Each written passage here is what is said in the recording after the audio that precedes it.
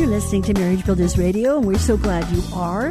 If you have a question, a comment, a reaction to something you've heard, or a topic even that you've run across, and say, I'd like to hear Dr. Harley's response to this, email us, mbradio@marriagebuilders.com, or on your smartphone, on your Marriage Builders app. We'd love to hear from you. Well, Jeff is writing us, and we're going to continue on the topic really of anger, but he's coming at it from a little different angle. It's what to do when the husband wants no contact with a neighbor, and the wife thinks her husband should even apologize to the neighbor. Okay, now that's kind of the overarching thing, but you'll hear why he wants no contact, and we'll hear why she wants him to apologize. Okay? Yep. So here we go. He has been married, and I'm doing it because I have talked with Jeff on the phone, so I don't have an official email from him. So this is from the notes that I have taken in talking with him on the phone. He's been married 13 years with 2 children, ages 9 and 11. He and his wife are self-employed. They're both self-employed.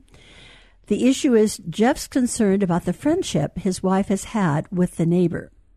The conversations have been based on mutual business interest that his wife has with a younger neighbor.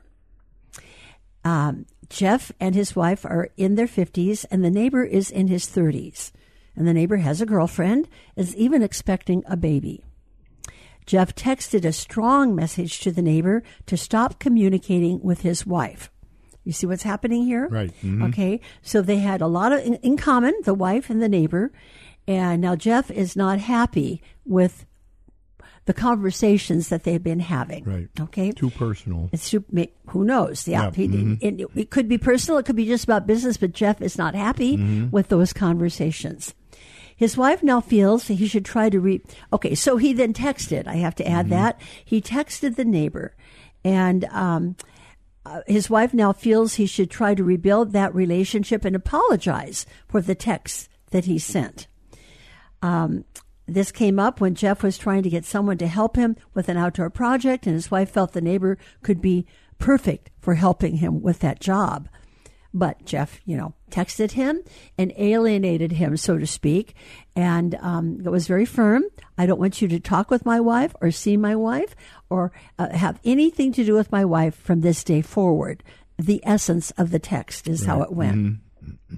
The overarching issue is Jeff's anger. He has gone to anger management because of a couple of incidents with this anger, and now feels his wife is provoking him to anger. Okay, how was that? Because Jeff is not happy with the relationship with the neighbor. He let the neighbor know, no contact, no social interaction, leave my wife alone. The wife is appalled. Nothing's going on, she says. But Jeff still doesn't like it and gets angry. So now he feels that he's being provoked to anger by his wife suggesting he do a project with the neighbor. Right. So what is he supposed to be doing? What should he do about his concern about his wife's friendship with the neighbor? Apologize? Do you think his wife is provoking him to anger?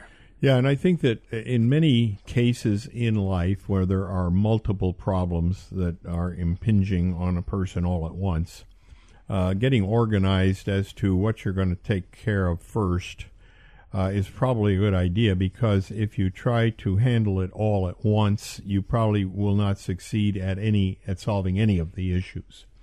So as we talked about in the last segment, I would say that his anger is the biggest problem, not her relationship with the other guy. So that his anger is the biggest problem. If you have an anger problem, I would argue that not only are you never going to solve the problems, obviously he's not getting anywhere with his wife here, and she's going so far as to say, look, I want you to apologize to this guy that's been upsetting you so much, which of course, he's not going to do, I don't think. But the basic idea is that her attitude is that, you should accept any friend that I happen to have. Now, she's wrong in making that assumption.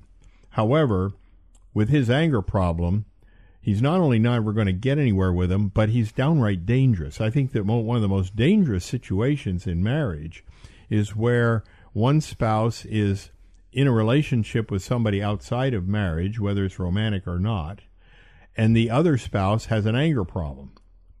And if you want to set something up for domestic violence, that's a perfect scenario.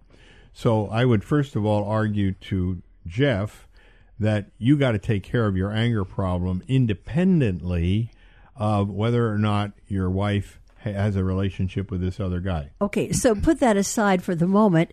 Jeff has gone to anger management, and I asked him about it, and he keeps using the term, she's provoking me to anger. And that was one of the concepts that he got out of the anger management class that he went to. Not a good group. And yes, and that was my concern, because the minute you say somebody is making me angry, then you're not taking your responsibility. So just for a moment here, I've got a few minutes left in this segment. We'll continue it on the other side. But in these couple of minutes, talk to Jeff about the right approach to anger. Yeah. Basically, I would say that he has a legitimate issue here that cannot be solved at all with anger. And the legitimate issue is that she's in a relationship with a man who he feels threatened by. We have basic approaches for couples to handle situations like this, but his anger is getting him in the way. Getting in the way of a solution. And so what he first of all needs to do is stay away from this other guy, because if he's not careful, he's going to get into a fight with the guy and he's going to go to jail. So I would say that the first thing he needs to recognize is that he should not have any contact at all with this other man. So therefore, tell his wife regarding this project, where this other man could help him with the project because he's young and virile and he could help him, that right now he needs to keep his distance from this man, help her to understand that, because even though I went to anger management classes, I obviously do not have victory. I don't have a certificate yet. Well, we don't know. He may have gotten a certificate. He shouldn't have a certificate. But the approach, though, they missed the first step. That no one makes you angry but yourself, right? Yeah. Now, the next issue has a lot to do with the whole topic of thoughtfulness. Thoughtfulness is an issue that I think comes up a lot in our discussions of marriage. And if his wife were to be thoughtful, and he were to say, I find this other guy threatening, she should stop seeing him.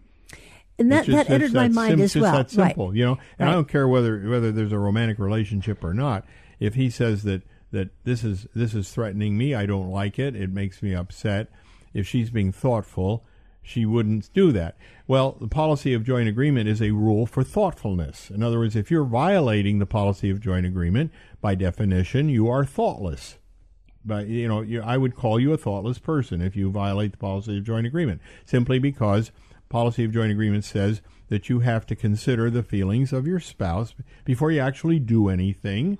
And if your spouse doesn't like what you're doing, you don't do it. Well, what about the texting that he did? She would say, I would not have agreed to the text he sent to the neighbor. Well, you see, that's out of anger. That's out of anger. Okay.